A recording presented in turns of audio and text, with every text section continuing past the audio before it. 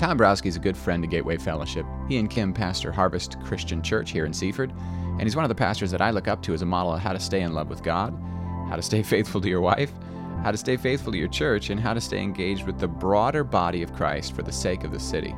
Tom does all this while also writing computer code as a bivocational lead pastor. Tom and Kim have 3 adult kids, and they remain very much in love with each other and with God. In this session, Tom talked to us on the theme of the romance of the Lord. I really do consider ministry a privilege because I'm doing it with him, and when you get to join Father in the family business, that's a good thing. The other thing, just in all that's transpired tonight, is I just want to share a testimony and affirm exactly what you guys are doing. Some of you know my wife. She went back to school, became a substance abuse counselor, and a little over 2 years ago, started at a job in Easton. And pretty much every day, God says, let's pray for Kim. And then pretty much every day he says, now send her that. Wow. And she is an intercessor, and she's a words of affirmation love language. And I know, we'll do a little testimony. Because I typed out a prayer for her.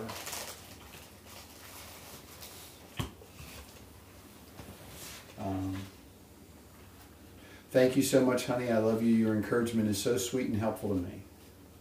This was after I sent her a prayer. Every day I do this. And it really isn't, I wasn't the intercessor in the couple. I don't know what I was something else. And pretty much every day, I know because of how she's wired, how much it means to her. It really is like watering the garden.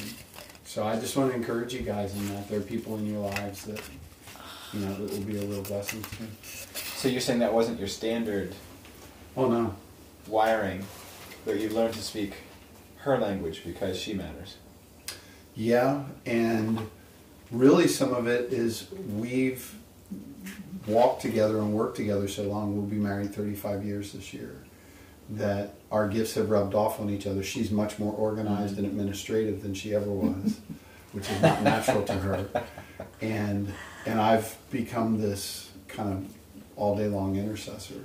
Her dad passed in November, and I had several pretty close to open visions in the prayer time for him through the end of his life. And stuff that it still has juice on it, that you just go, wow, that's real. Sure, I'm having that argument right now. He lost the use of his legs the last several years, or several months of his life. Kim bought him a walker too late. And so in June we went to Longwood Gardens, and he was on an electric cart. Could still walk a little bit to go around Longwood Gardens. It was way cool, and we both had a sense this might be it. And he had lost use of his legs, and he's in bed, and he's fallen out of bed because he doesn't remember that he can't walk, and he's catheterized at this point. And it's getting really, really challenging for the family, and his kids cared for him essentially at the end. His eldest daughter moved up from Florida. And I had a vision of really his passing, and Jesus came and scooped him up, and that's the only way you moved him at this stage. So he looked the same. He was kind of shriveled up, and his legs were pulled up. And Jesus picks him up and starts walking towards heaven with him. And out of Jesus's wounds, life is bleeding into Joe. And after a little while of walking, Joe says to, and I could see this pretty clearly, Joe says to Jesus, I think I can walk now. And Jesus sets him down, and he starts walking. And then he says, let's run. And they run off into the horizon. And I shared that with Kim, and she shared it with the rest of her family. We were kind of Moses and Aaron, where I would share stuff with her, and she would share it with the family. And, because I'm an in-law, so I couldn't really talk. But that was the role I played in the family, was just praying for him and praying for them and the care that they were giving. And just powerful stuff. I mean, I months in advance, and usually while I was running, was when I would get these things, because I became a prayer run guy. I used to do it with Kim, and now Kim works 5 a.m. to noon, and I have to run it, sunrise. And saw me doing his graveside funeral where I had done his wife's into Ventron Cemetery up by Summit Bridge, and saw it as real as day. And then I was there, at the end of November, and doing what I had seen.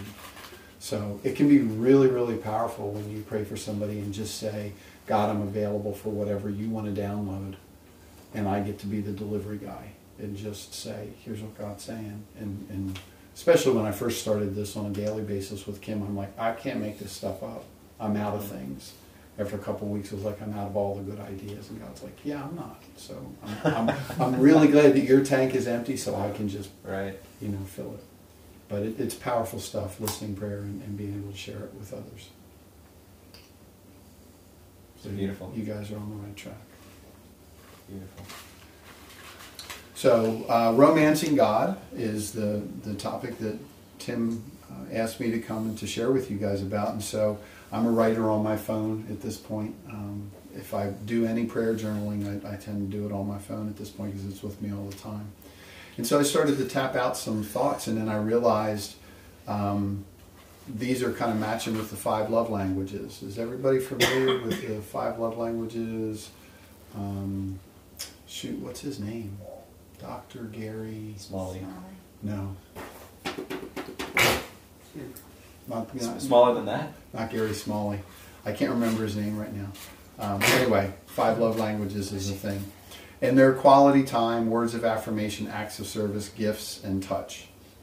So we'll end up plugging them into them. And especially in a group like this, and I love this. I've been doing living room ministry as long as I've been a believer. It started in a dorm room, and then it's been in houses and stuff. And we don't do ministry in our own home anymore, which was the whole thing when our kids were teenagers and all that. But we do this in the library at our church building, and just sit in a circle in chairs and do Bible study.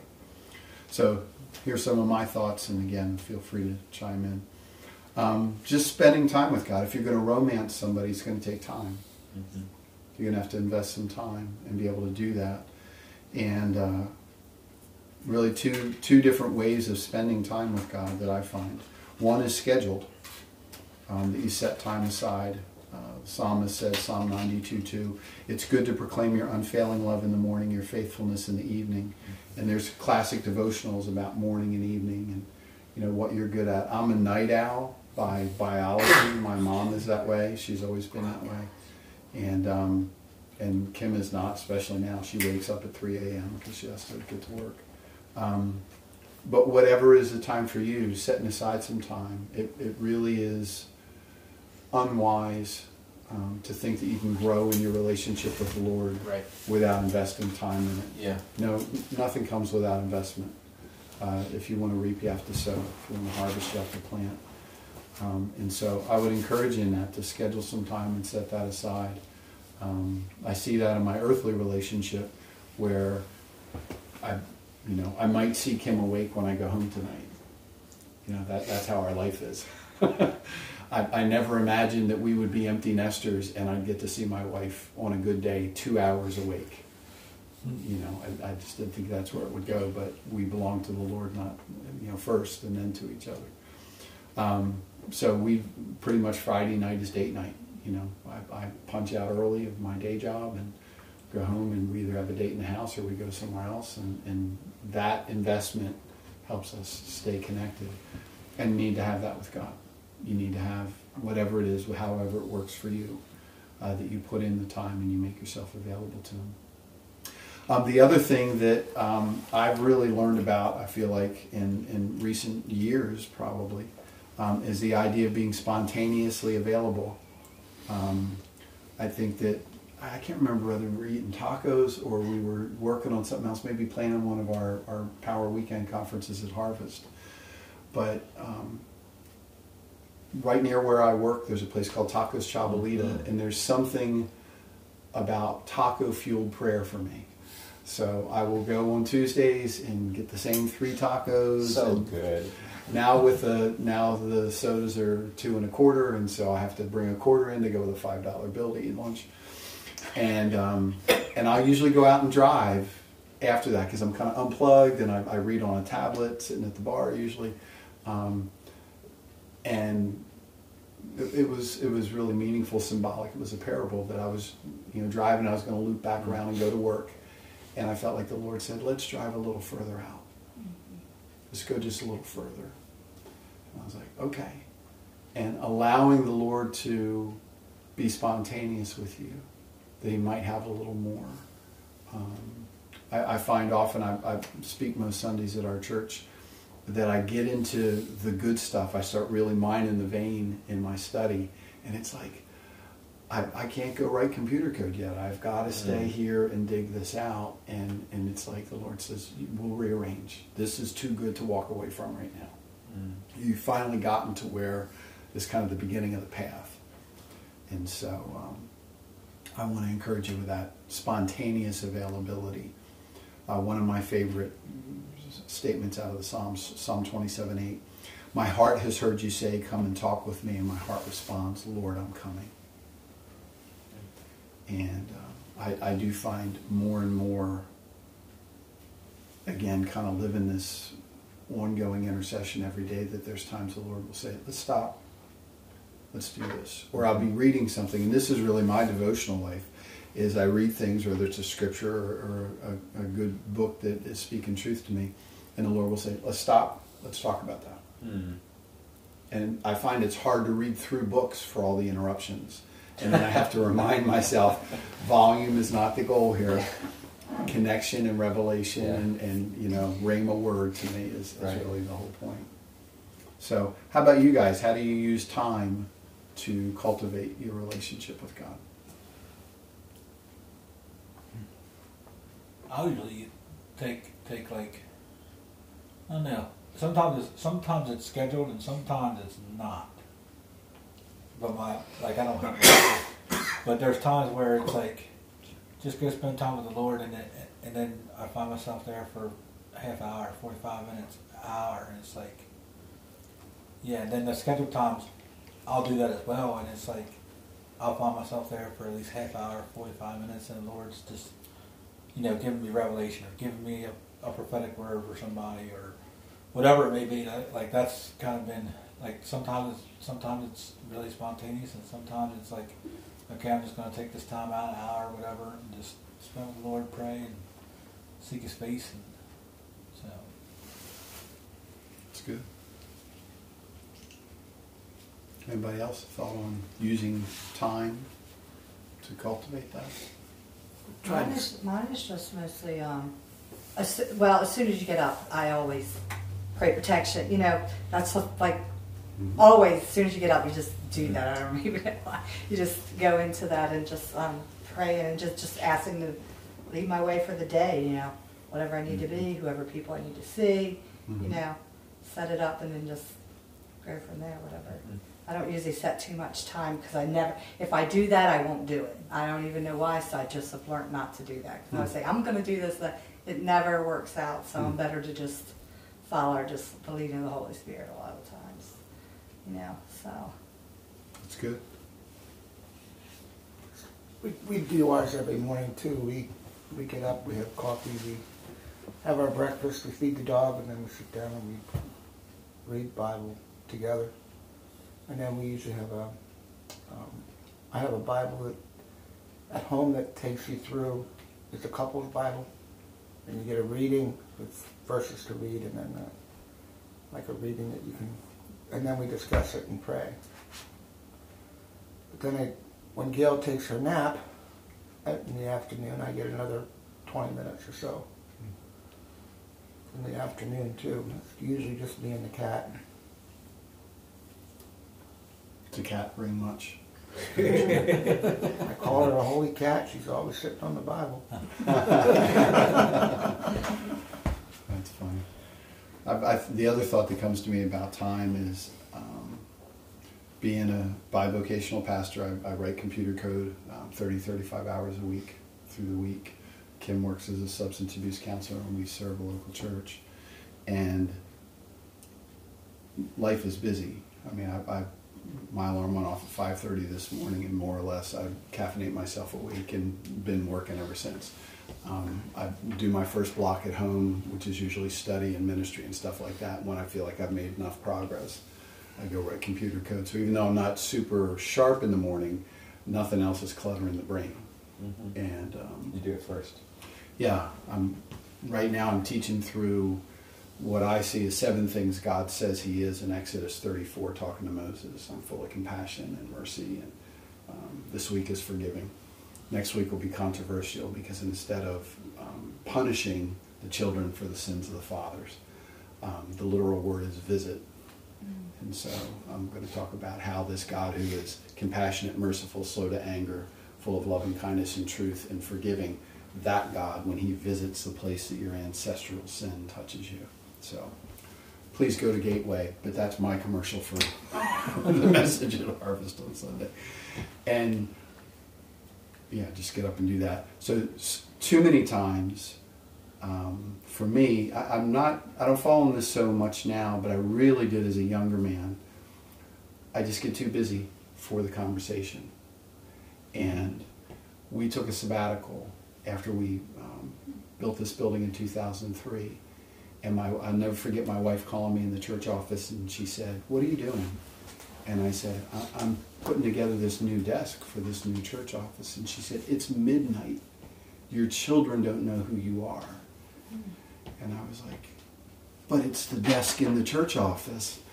And we took a sabbatical for 12 weeks. And I went out to Lake Yellowstone, and I knew I needed to go walk around Lake Yellowstone and talk to the boss and figure out what was going on. And God led with, "You've reduced me to a business consultant. You want me to bless your work. You're working really hard. You're very invested in filling this building. But that's all you ask me about. That's all you talk to me about." And I said, "Okay." God said, "What's on your heart?" And it was probably an hour and a half walk around the lake.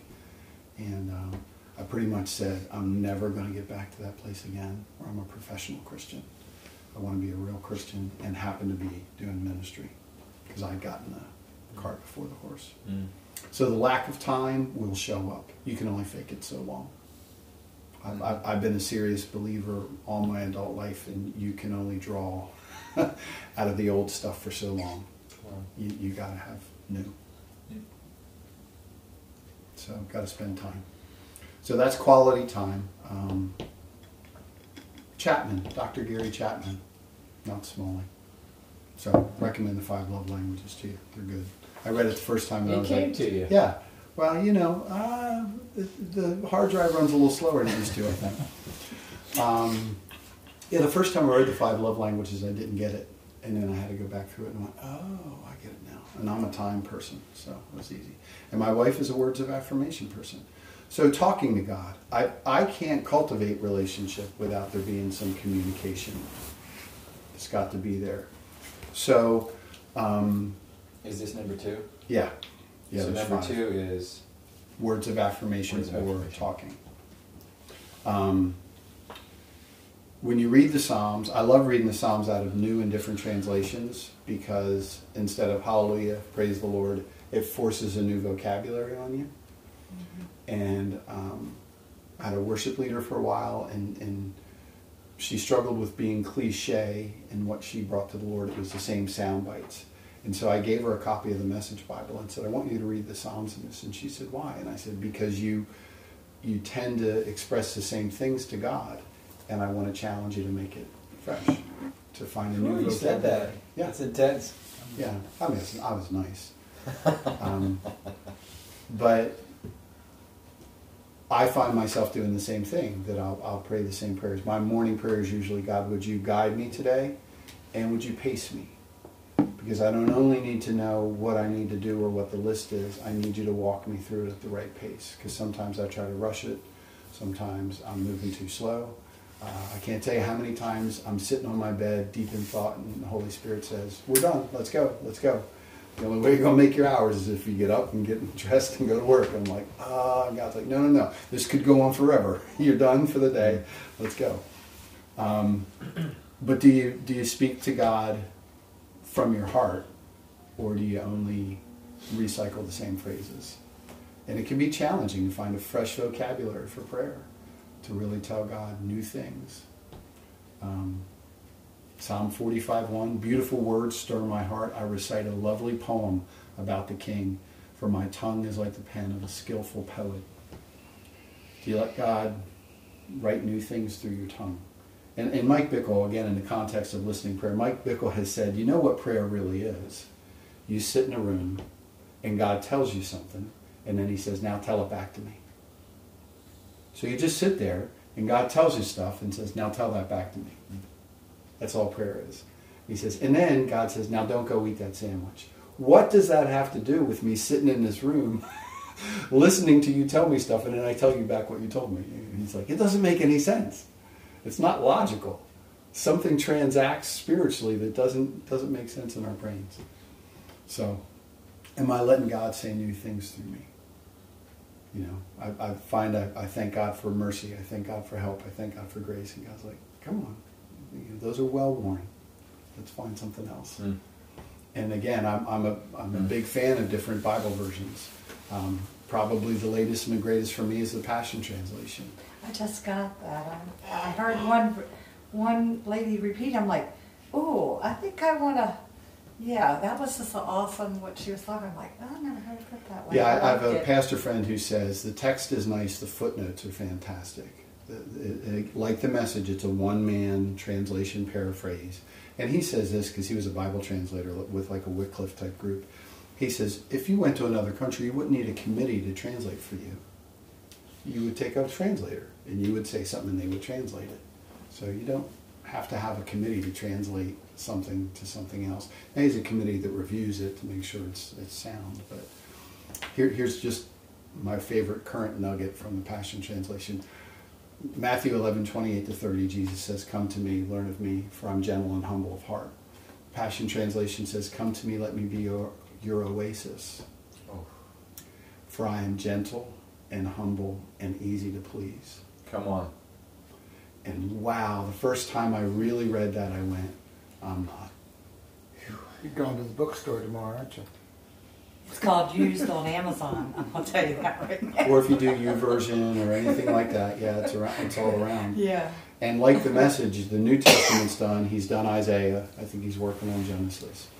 But it will put new words in your mouth. Yeah, when I heard, I'm like, I want to get a version of this. I like and he's real big on praying the Psalms, like Eugene Peterson, who did the message. I love Eugene Peterson. And it just gives you a vocabulary that you go, wow, I wouldn't have said it this way before. Let me pray into that. Let me think about that. So, heartfelt praise in your own words. Do you really tell God how you feel? I remember this being said about poetry. Anthony Bourdain, some of you might remember Anthony Bourdain. He was a guilty pleasure for my wife and I. It's just a shame, proof that fame and money don't satisfy our heart. But he was talking to this guy in San Francisco who was a poet, and they're out eating in San Francisco, and he says, why poetry?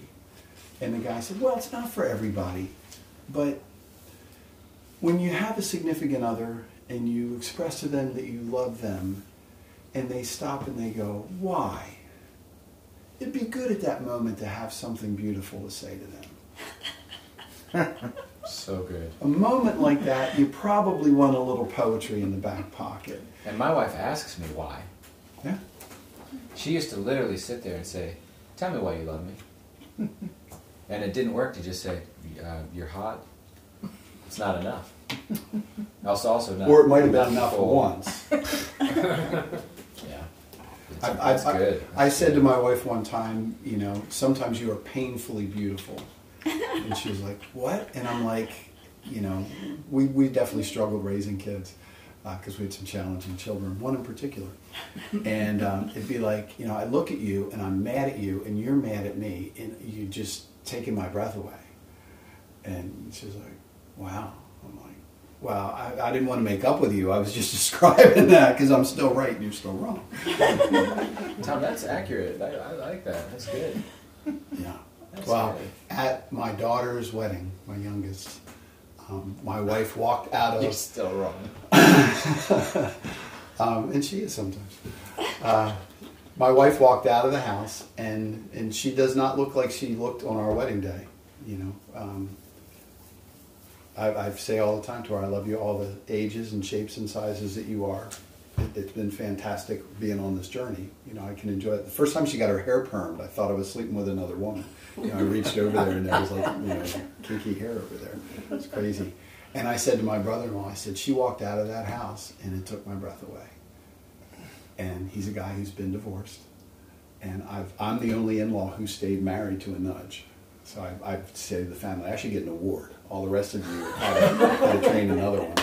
Because there's 4 siblings. Train them. And I said, no, I'm just being serious.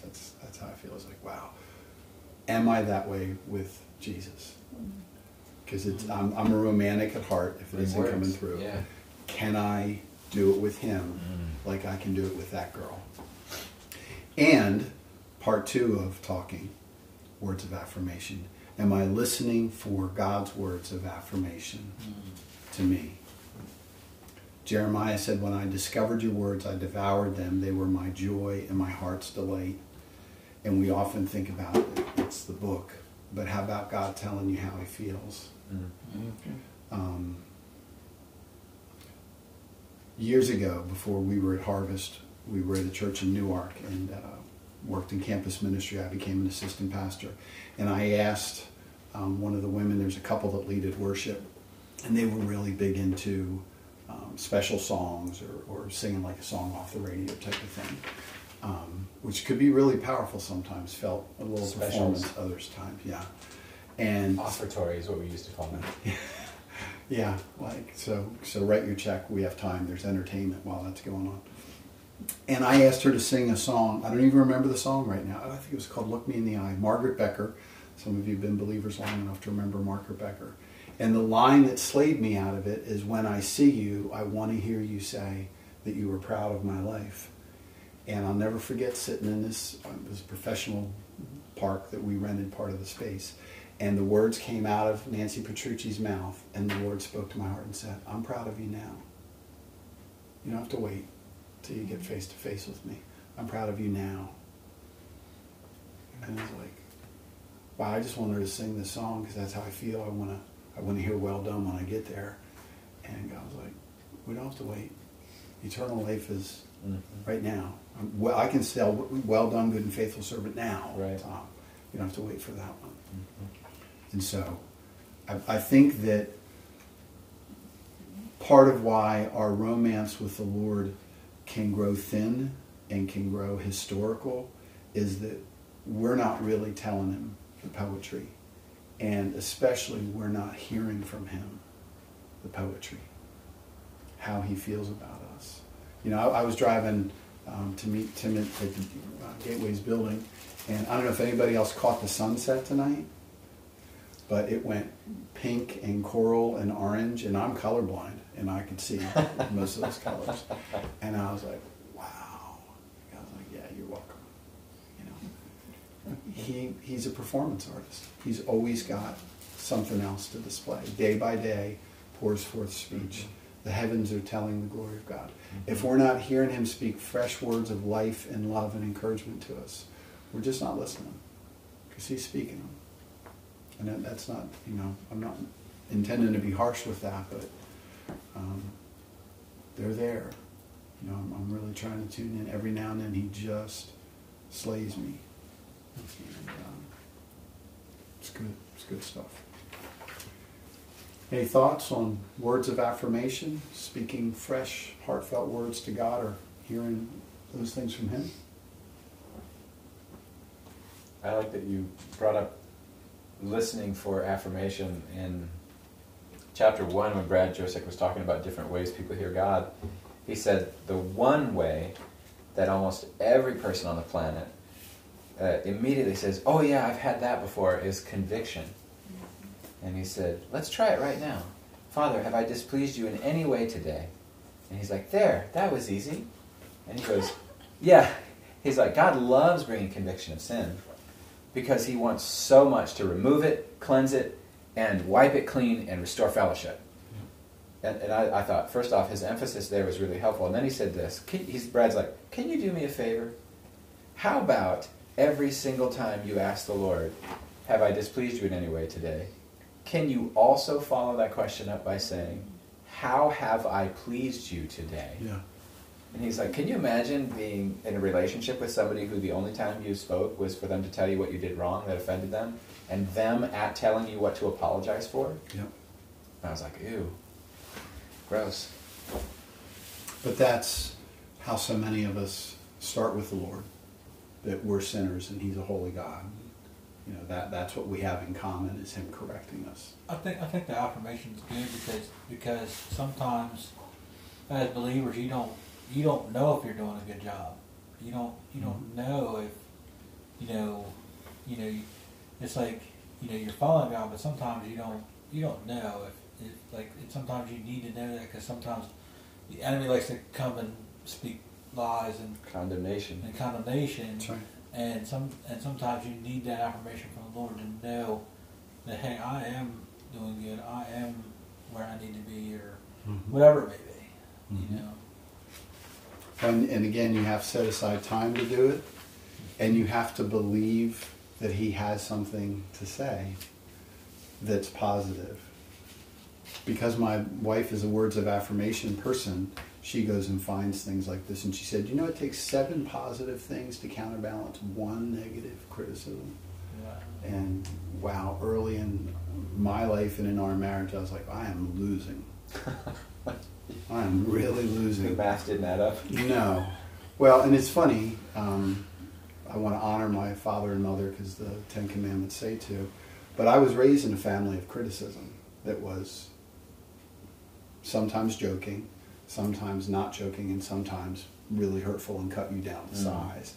And so we spend time with them, and I find myself sometimes being really angry because I've worked my whole adult life to not be like that. Because I married somebody who needs me to water the garden, not bring a heat lamp on it and scorch it. And it has trickled into my relationship with the Lord, where I've gone, oh, what my native language was is criticism. You were tuned to hearing the wrong things. Yeah. And so it's really taken that. And so if it takes that much positive, he is love. He does correct. Yeah. He does have wrath. Scriptures talk about that. He's slow to anger, but he's not never to anger. He's just slow. But he is love. That's who he is. And love speaks. Love affirms. Love, romances and speaks poetry. So I encourage you in that to speak those words of affirmation to the Lord, and challenge yourself to find some fresh vocabulary and listen for Him too. Again, I'm a strange person when it comes to this, but I've really deeply developed this running and praying thing. I also drive and pray, and I think both those things provide enough distraction that I can really tune in and listen. Yeah. I can't sit alone in a quiet room and do very well with it. I'm a quiet instrumental music person. If I listen to worship, I'll start worshiping and not listening, and it can be different. And sometimes worship music is part of my job, so it's crazy. But I just want to encourage you and challenge you with that. Listen for God to speak on good to you. Hold on, let's slow down in this. I'm hearing you say you find it easier to have heart-to-heart connection when your body is occupied with things that don't require a lot of mental computation. Is that what it... Running and driving, neither of those, you can do those without thinking hard. Right. But if it's not enough, you struggle? Like just sitting still, it wouldn't be as easy. It varies. I think some of it is especially like today I did a prayer run. Pretty much every week I do a run that's longer and at a slower pace, and I literally pray out loud while I'm running. How do you breathe? I run slow enough to be able to do that. And believe me, I'm not fast. Never been fast. So it's the opposite of driving. When you're praying hard while you're driving, you drive faster. Slow down when you're running. Well, literally, because we were talking about this driving up here, because I'm shifting into spring 5K mode. Tuesday I ran fast. And when you run intervals and you really run them as hard as you need to, there's no praying. You either pray for survival or you pray for death. There's nothing else going on. Because basically, if you thought like a road with telephone poles, you Nobody run makes fast it to the right. next one, and then run slow to the following one, and then run fast to the next one. So that's the rhythm. So the prayer switches from "Lord, you're amazing" to "God, help me." Right. That's exactly what we do. So today I'm out and I'm supposed to do a prayer run, and my body is going, this is too slow, and I have to say to myself, prayer, not pace. I'm out here to pray. And usually it's early enough in the morning that there's not people out and about, and so I can literally pray out loud. Every now and then somebody will come out of their house and they're like, I heard that guy. And I'm like, okay. Hi, good morning. You know, I'm not talking to myself. See, that's me when I'm praying. It's usually out loud. And Yeah. Donnie says, "You're always talking to yourself." No, not really, but Right. Not Yeah. talking to myself. just Talking to I God. don't even think about it now. I'm Sometimes. not alone. Well, and like Tim was saying earlier, again, in the romance of God, God made every one of us unique. Yeah. And we keep trying to pray and do spiritual disciplines in a certain set of ways instead of going, what works for me? And I got into this running and praying habit because Kim and I used to do it. We used to run a 10-mile race together every September around our vacation or our anniversary. And we would take turns praying because we learned about conversational prayer where I pray on the topic, you pray on the topic. And we'd go back and forth. And when we were younger and fitter, we literally could run miles and miles. I would take a turn, she would take a turn, and we would see who would lead. My wife, I couldn't keep up with her. Okay. She's too fast. But what happened to me a couple of years ago when Kim started working as a substance abuse counselor, and many clinics are 5 a.m. to noon, so people can come in for counseling or treatment or whatever before they go to work for the day. I'm out doing this run, and Kim's not there, and Jesus is like, what am I, chopped liver? Come on. And I'm like, Lord, and God's like, come on. And that marked the beginning of this season where my life became pretty much all day long intercession, because I would run, I feel like I'm bragging for the podcast, 6, 7, 8, 9, up to 10 miles. It's a couple hours.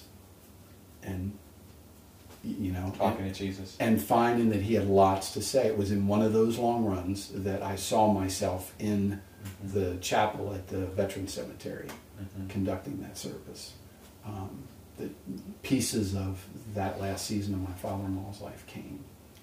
And so for me, when I'm going out to a prayer run, I can feel my spirit is going, dude, this is one of those zones.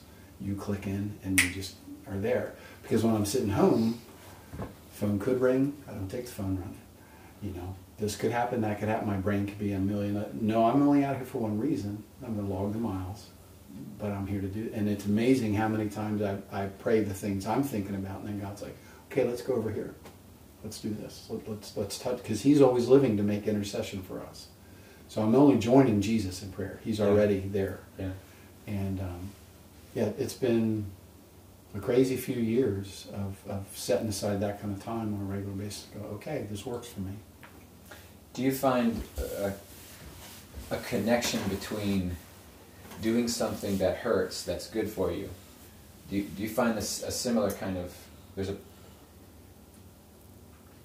is there a similarity in your spirit with conversation with God and your body, not necessarily willingly cooperating? Am I making sense? Do I need to rephrase I think the so. question? Because I think we sometimes feel like it shouldn't be hard. Right. Why would we, if we're really in love, why would we have to make ourselves Right. have fellowship with God? Well, I think the phrase spiritual disciplines, sometimes you just do it. Somebody said years ago, you have a desire for it, then you embrace the discipline, then it becomes a delight. And for me at this point, prayer runs have become a delight. Yeah. And again, compared to other runs, I'm having to run them slow enough that I can actually pray. But praying out loud also, for me, helps with focus. Yeah. So if I just pray it in my head, suddenly Too quiet. I'm planning lunch and, what Yeah. else do I have to do today? And I Yeah. always carry the do list in my head. Uh-huh. So and again, I've gotten a lot more experimental in all areas of my life instead of saying, this is it, this is how it works. Let's try something. Right. And I think that most Christians really need to do that and say, what works for me? Well, try some stuff. Yeah. Try listening prayer. Try different versions of the Bible. Try, Mhm. and things are seasonal. Like we were talking about driving here, that there was a season I only did running prayer with my wife. Right. And then God shifted her season, and I spent the first year really missing her horribly. And then it was like, well, that's not going to happen. This is what she's called to, so I'm going to go out and pray alone. And my spirit literally is going, oh, cool. We're going to pray for this song. We're going to go down. We are going to drill deep. And I'm like, wow, okay, because drive-in prayer for me is usually I'm driving a commute. I got 15 minutes. And if there's slow people in the left-hand lane of Route 13, it's... Yeah. What do you mean if? Well, and not enough space to get around them. So usually if I do a prayer drive and it's dedicated, I'll do the back roads so that I'm not distracted. And distracted. Yes. Yeah, and that's a joke in our church is, if you need patience, just go out on Route 13. God will work with you. The men in my church don't appreciate that. I'll give you some of my kids and they'll teach you patience. So, anything else on talking? Those words of affirmation. Third love language, acts of service. I read a book years ago that I'll recommend to you. It was by a mystic. We don't really know who it is. His name was just Brother Lawrence, called Practicing the Presence of God. And he was a monk, and his assignment was in the kitchen in his monastery. And he talked about washing a dish for the love of God. Mm-hmm. Just doing that act of service out of a heart of saying, God, I want to wash this dish out of love for you and serve you well. And we can do acts of service out of that place and have that be part of how we romance God. I water the plants in our church building almost every Monday. And they carry on my father-in-law's legacy because he gave them to us. He had a degree in horticulture. And so I have this connection by taking if you have a water cooler, you have a 5-gallon jug on top. Well, I have an old one of them that is our watering can. So I do that act of service every week and thank God for new growth and beauty. And people are like, Tom, how do you do these plants? And I'm like, gallon a week. That's all I got. I didn't pick them. I didn't plant them. I just dunk up a gallon of water in them every week, and they're beautiful. I never do that. So you can do acts of service. You can wash a dish for the love of God. And again, if you flip it, can God do acts of service for you? Romans 8:28 says that God works all things together for good. Not all things work together for good. God works things together for good, the good, bad, and the ugly, for those who love him who are called according to his purpose. And when things work out, there are many times where I just know God's saying, you're welcome. I put this together, I wove this together in this certain way. And you're like, wow, that just fell into place. And that's God serving me. It's God serving us when those things fall into place. And you can tune in and have that sense of awareness of, wait a minute, this wasn't just circumstantial. That's right. God was involved, and I don't personally believe that God does everything that happens on the planet. Right. But I'm his child, and nothing happens in my life that he's not tuned into. And so he's ordering those. And sometimes he's ordering tests and trials to help me grow, because he's not as committed to my comfort as he is to my character and my growth and becoming like him. But then sometimes you, again, to use running, you hit that stride, you hit that second wind, and things click into place. And you're like, wow, it's nice when it works. I had 2 bathroom things go bad in a week. Our house has a heat pump, and in the wintertime it blows cold air. Thermostat says it's 70, but it does not feel like 70 degrees. And so we have given in to space heaters, especially in bathrooms or bedrooms, not in the rest of the house. And we had a space heater go up. And then the knob on the second shower, which if you ever get to empty nest place, becomes the husband's shower, where the kids used to use, because the cosmetics just grow. And so I had a bathroom, and I'm coming up to Sunday morning. I'm already there. I use the hall bath. What are you talking about? I'm coming up to Sunday morning where she's in that bathroom with 2 sinks covered with cosmetics, and I'm in the other one because I don't need much to do my hair.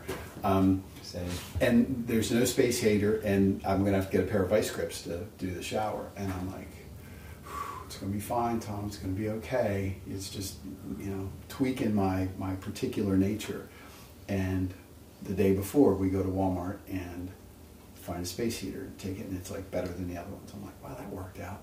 And then in the mail that day, the new shower handle came from Moen. Recommend Moen; they'll give you a lifetime supply. Yep. And put it on, and I was like, you're welcome. You have a new space heater that's better. You have a new handle on your shower. You thought you were going to be in here kind of rednecking it with some vice grips and being cold to go get your head in the right space to go do Sunday service. And I provided all this just in time. I was like, Lord, and God's like, problems come, problems get solved. Okay. So that was an act of service that God did for me. He worked some things together, and it wasn't just the stuff. His care and concern and attention to me came through. How about you guys? Anything like that happen for you lately, that something worked out and you went, ah, that was the Lord? Yeah, we just had an inspection in our house that we were warned was going to be the toughest inspection we ever had in our life. And the lady came in, she looked around. Everything was beautiful. Got in a car and left. No problems at all. Wow. What happened? And we had a laundry list of problems. Yeah, we had a laundry list of problems before, but she just, Everything's everything's great. Okay. Thank you, Lord. Well, you guys already heard mine. So we were supposed to get laid off from the whole, you know, we have the construction business, and they told us they were going to lay us off for the month of February, the rest of February. I'm like, oh, we're going to go under. We're not going to make this out. So I went out that night. Just Donnie goes, no, go on out. Don't worry about it. Don't worry about it. I come back home with $25,000. Wow. So that was like that quick, because I just said, Lord, you're going to have to do this, you know. So, yeah. That was a quick answer to prayer. And then they also told us we weren't going to be working. We're working also. And we only had like a week and a half off, actually. So that worked. Vacation. Too. Awesome. Yeah. Quick prayers. I was like, yes, Lord. The blessing of the Lord makes rich, and he adds no sorrow to it. Because it's not about the stuff. You know, it's taken me a very long time of being, I use the phrase, a serious Christian. I've been in ministry most of my adult life. And only now, in fact, one of the rebukes that still stings a little bit, was running my normal route, and I turned the corner. It's kind of the home stretch going home. I'm less than a mile from home. And it was just breathtaking. And eyes, this is the Passion Translation, eyes that seek beauty bring joy to the heart. And I have learned to start noticing God's performance art every sunset. Noticing when the trees are framed against the sky and go, all this is free and it's breathtaking. Yeah, you couldn't buy it. So I turn this corner and literally it takes my breath away how beautiful this street is with the trees and all that's there. And God blindsided me, and I'm like, wow, this is just unusually breathtaking this morning. And God said, yeah, I did this street for you, but you're still worried I won't pay the bills. And I mean, it was one of those like a sword right through me moments. And I knew it wasn't critical. I knew it was in this context of beauty. Yeah. And I really felt like the Lord said, I'm disappointed that you were struggling so hard with worrying that I'll provide when you have this much track record now. And I literally just had to say, God, I'm sorry. I'm sorry, because time and time and time and time again, we've never been begging bread. You know, we're in the best place we've ever been, but it's that unknown. You know, is the contract going to run out? I mean, you know, you want to stretch your faith, live on a ministry paycheck, because, you know, the host might forget to bring his cash to be able to put in the offering. It would be crazy. Because I've had financial advisors who will sit with me and say, you know, those people were big givers and they've left the church. What are you going to do? I have no idea. I don't know how. I've shepherded this church for 27 years and we've paid the bills, and I have no idea how we'll go from here because I don't come up with the money. I do what he tells me to do. I obey, and he's faithful and he provides. And so I have this moment where I turn this corner and God takes my breath away and he says, but I'm disappointed because you're worrying. I can do this. And nobody else notices it that well. But you're sweating that I won't pay the bills. I was like, Lord, I'm sorry. God's like, I forgive you. But we've grown deep enough that I can let you feel some of my disappointment about this. I was like, wow. I was like, love you, I'm for you, but we ought to be past this. This shouldn't be eating your lunch the way it is. I was like, wow, okay. And just, this week, somebody who's a big giver, I got touchy about something, and I was like, no, I'm not hearing God say he's disappointed when tomorrow's run.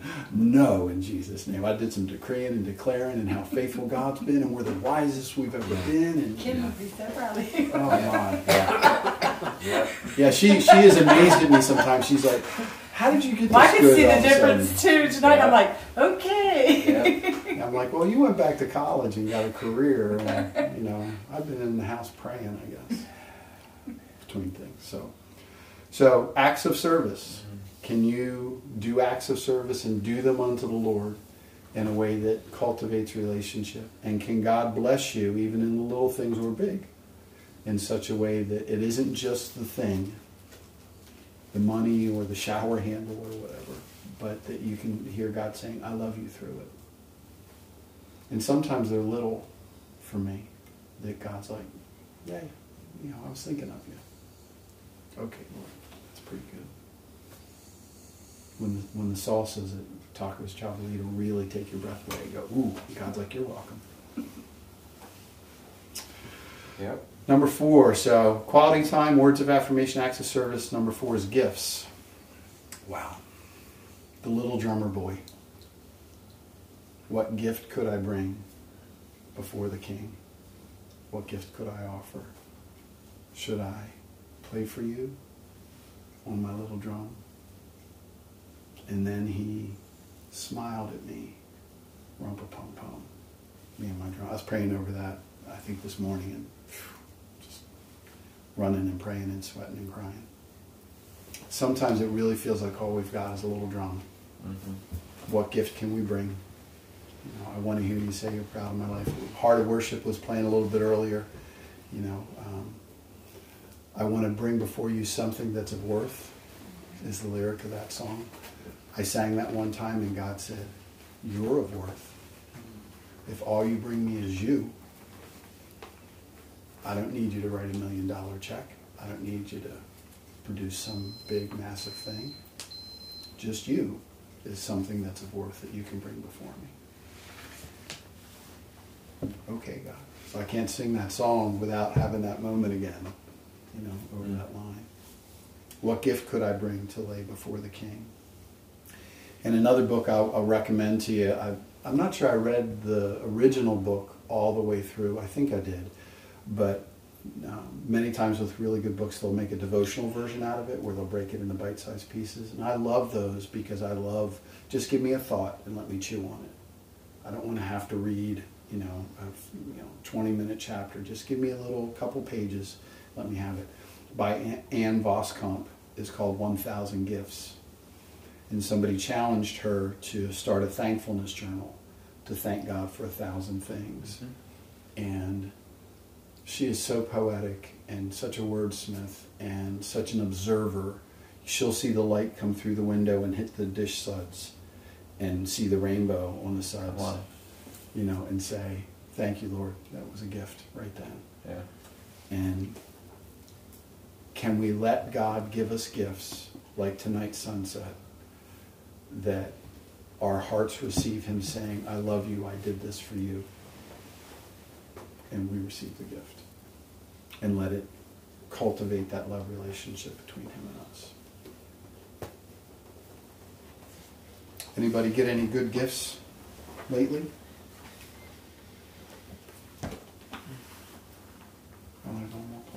Like physically, spiritually, like Some way that God did something for you and you realized it was a love gift from him. yeah, a pair of shoes. Cool. I gave somebody a pair of shoes and got the same exact pair of shoes back. Wow. Same color, same brand, same everything. Wow. That's sowing and reaping right there. Yes. It's good stuff.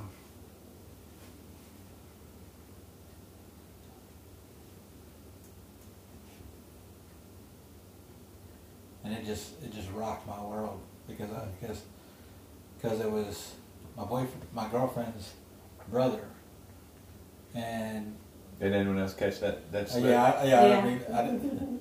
What's going on there, Stanley?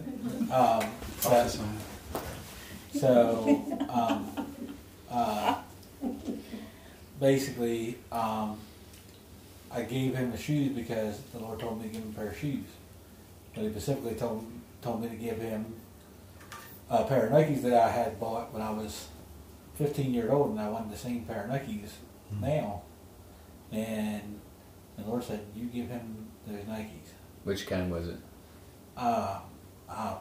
I can't remember.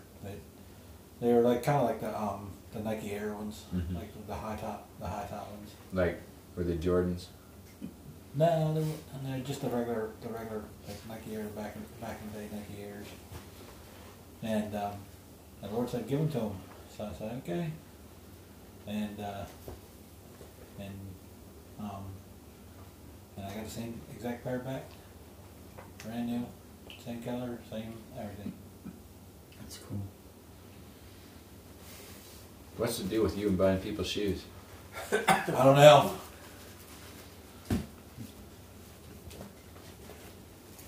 Well, I have one more to share with you, and the last one is touch. Do you have any touch people in your life? My wife's primary love language is words of affirmation, but she's a toucher. The men in her family kiss each other, which I'm like, no, I'm good. You know, maybe a bro hug, but that's about it. On the cheek. No, I've seen my father-in-law kiss his grown sons on the mouth.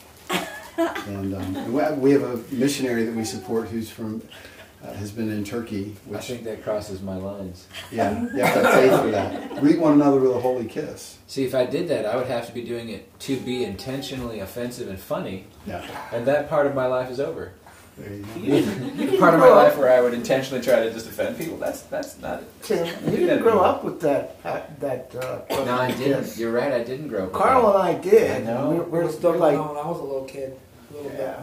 You guys need See, our whole counseling family for was that. not touchy. I have to make, like, it's like I have to push myself. Even when I had kids, I always said I would hug my kids because we didn't in our family. Wow. You know, There was no touch. no, we love each other, but there was just never Yeah. any. From a distance. Yeah. See, I was raised that same way, and then Kim busted into the Borowski family, and now my mother demands a kiss before I leave when I come and go. Of course, she's going to be 80, so she can demand what she wants. But she was like, how come everybody around Kim gets all that, and I don't get any of that? And so it's affected our family. That's great. A man who was a spiritual mentor to me back in my campus ministry days, he's home with the Lord now, taught on Holy Spirit governed imagination. And he really had a revelation on this. He was reading John 13, where Jesus washes the disciples' feet. And he said, Lord, can I enter the scene? Can I sit at the table and have you wash my feet? And he's kind of had the same experience that Peter did, that, you know, I just can't. Yeah. You know, this is really difficult. And I'll never forget this. And Jesus washed Joe's feet. And then Joe said to Jesus, can I wash your feet now, Lord? And Jesus said, okay. And Jesus sat in the chair. And Joe got down with the wash basin. And he said, when I touched the nail scar, my life changed. Because I touched the place that Jesus paid for me. Again, just in a moment of prayer and allowing God to use your imagination. And we sing a song, I want to know you, I want to hear your voice, I want to touch you, I want, you know. And God challenges me with this memory of this experience this man had, when every time I sing, I want to touch you, you know. Do we really touch him? Or have we been raised spiritually in families that don't touch? That might speak or might act, but touch becomes more difficult for us. Interesting. And really for me, and again, quite often it happens when I'm running and praying, it seems like, or it happens in a worship context. Quite often on Sunday mornings leading worship, it feels like God's hand literally will reach down inside me for something and say, I want something from here. I want you to give me something from down in here. And it both feels painful that he's putting his hand inside me and that he's trying to pull something out. And it's just an overwhelming thing because he's in me. He lives inside me. And he's wanting to draw something deep out of the well of who I am and touch my life in that way. And so there's something really powerful, and it's a little mystic, and it's a little monk-like to do that, but we cannot really limit God and our relationship with God to just what our brain can understand. We're so much more than this marvelous computer in our heads, and I say that as an engineer, that there's so much more that is beyond what the scope of our brains can understand that God wants to do with us. That he wants to do all these kind of love languages with us. And touch is often beyond words. More and more I work with people who are grieving because everybody I minister to, everybody is getting older. And grief is a part of life. And there are so many times that there's no words to say. You don't explain how somebody loses a loved one, especially if it's a child or lost in tragedy or something like that. You just be there. You just, offer a hug or just sit and hold somebody while they cry. There's a communication in touch that you really can't do any other way. And again, I wasn't raised in that naturally, so it seems so foreign. And it's taken God drawing me to say, sometimes there's no words. So let me do something else. And Jesus did it. Jesus touched people. The woman, it's my wife's bedtime.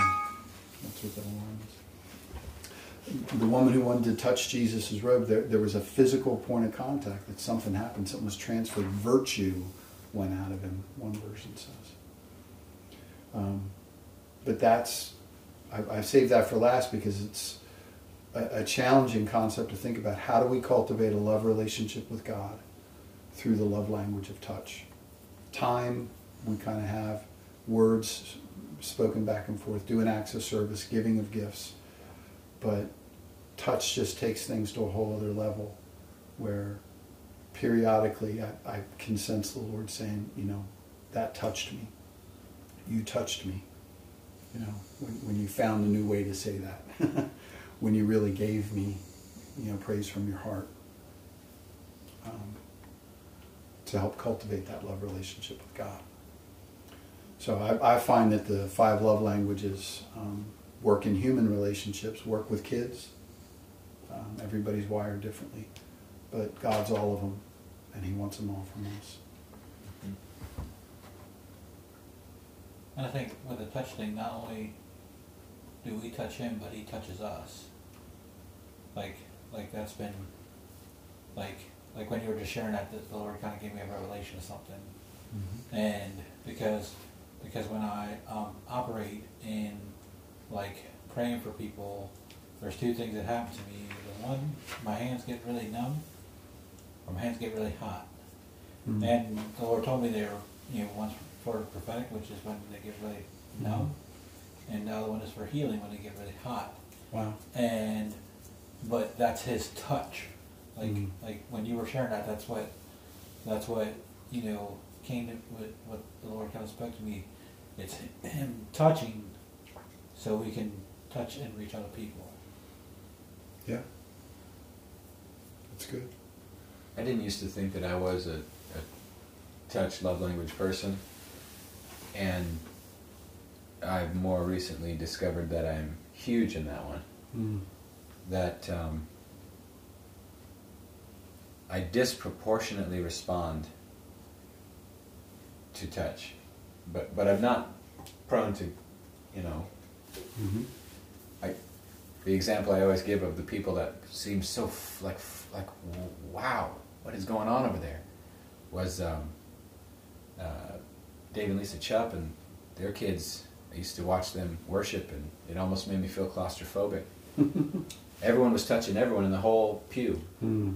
They were either holding hands or arms around each other during the singing time, like the whole family. Mm.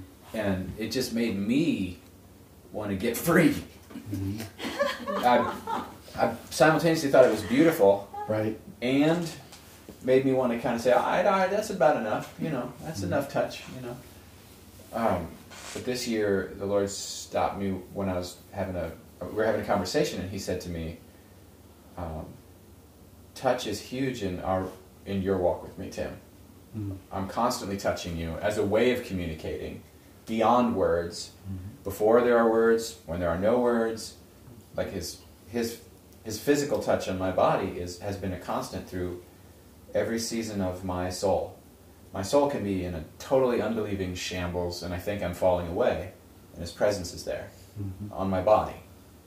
And so there's almost no correlation whatsoever between what His Holy Spirit is doing and what my soul is doing. Mm. And He has told me He's never going to withdraw that. And I found a book by Watchman Nee when I was young in the faith, and Watchman Nee basically said, God will give you beautiful things of His presence when you're a baby Christian, but at some point He's going to withdraw those to teach you faith. And I threw the book down and said, I'm never reading that boy again. I have since read I love Watchman Nee now. But that freaked me out, Right. because I had just come out of the world, and I had experienced this beautiful, experiential love relationship with a God who is here. And the first thing He said to me is, I'll never leave you nor forsake you. And then Watchman Nee says, Yeah. He's going away once He establishes you. He's going away for a long time to teach you how to be strong. And I was like, no, this is the whole point for me, is that He's not going away. I can't even handle that right now. And my mom said, He's not going away, Tim. Don't be. And He's told me many times since that. Yes. He's reaffirmed that not only will He not leave, but He's not going to withdraw that touch from, But again, this is where it gets like risky to share personal experience. It's really unwise for us to compare each other's experiences. That's right. And it's really like I'm nervous about sharing. Like you asked the question, well, what do we do with our time with God? I feel uncomfortable sharing what I do with my time with God, because I don't want that to be anybody's model for them to feel like they're not doing what they should be doing. Right. By the way, I'm not saying that any of you who shared shouldn't have shared. That's not my point. I just know how this is like, find something that works for you and Jesus. And Father Thomas Hopko, one of his 55 maxims that he wrote down was, pray as you can, not as you think you should. Pray as you can, not as you think you should. And man, that has just been a lifesaver for me. You had shared about there being, a response or an activation or something at the end, and so I was praying over that. Oh, great! I really felt like what God wanted to do for us tonight is He wants to speak words of affirmation to everybody. So I had one of these recently that was just very, very different. That basically was about God being pleased with Kim and I for our perseverance. That we were.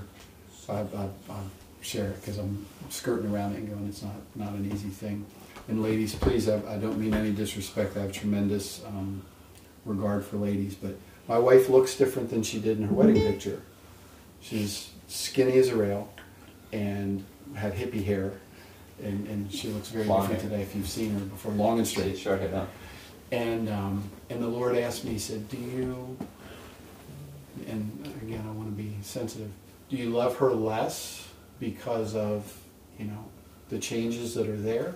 And she carried 3 kids in her body, and there's stretch marks, and there's other changes that get made. And I said, Lord, I love her, and, kind of the earth suit she's in is just the earth suit that she's in. It's okay. And I felt like the Lord said, and He really was speaking to me about Kim and I together. He said, when you started this, you were unscarred, and you were unstretched, and you had innocence and almost a naivety about what it was going to be like to serve me together. And now you're stretched from fruitfulness and scarred, and you don't look like a young cover model. And yet I love you even more for loving me out of that state, having paid that price, having journeyed from when you look, and literally God showed me pictures of my wife. We have some wedding pictures around the house, and saying, you started this way and you didn't know what it would mean. But now that you've paid this price, you carry in your body the price of our relationship and the fruitfulness and all that's going on.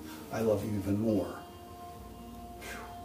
Because you're scarred and you're stretched and all that you've been through. And I'm running down the street crying. So there's the words of affirmation of God saying to me out of a very personal thing, something I love very much, my wife. You love her even more for all that she's been through. And there's a sweetness there. He loves us as his body for the stretch marks and the wrinkles and all that we've been through. So, and God wants to say something of that personally too.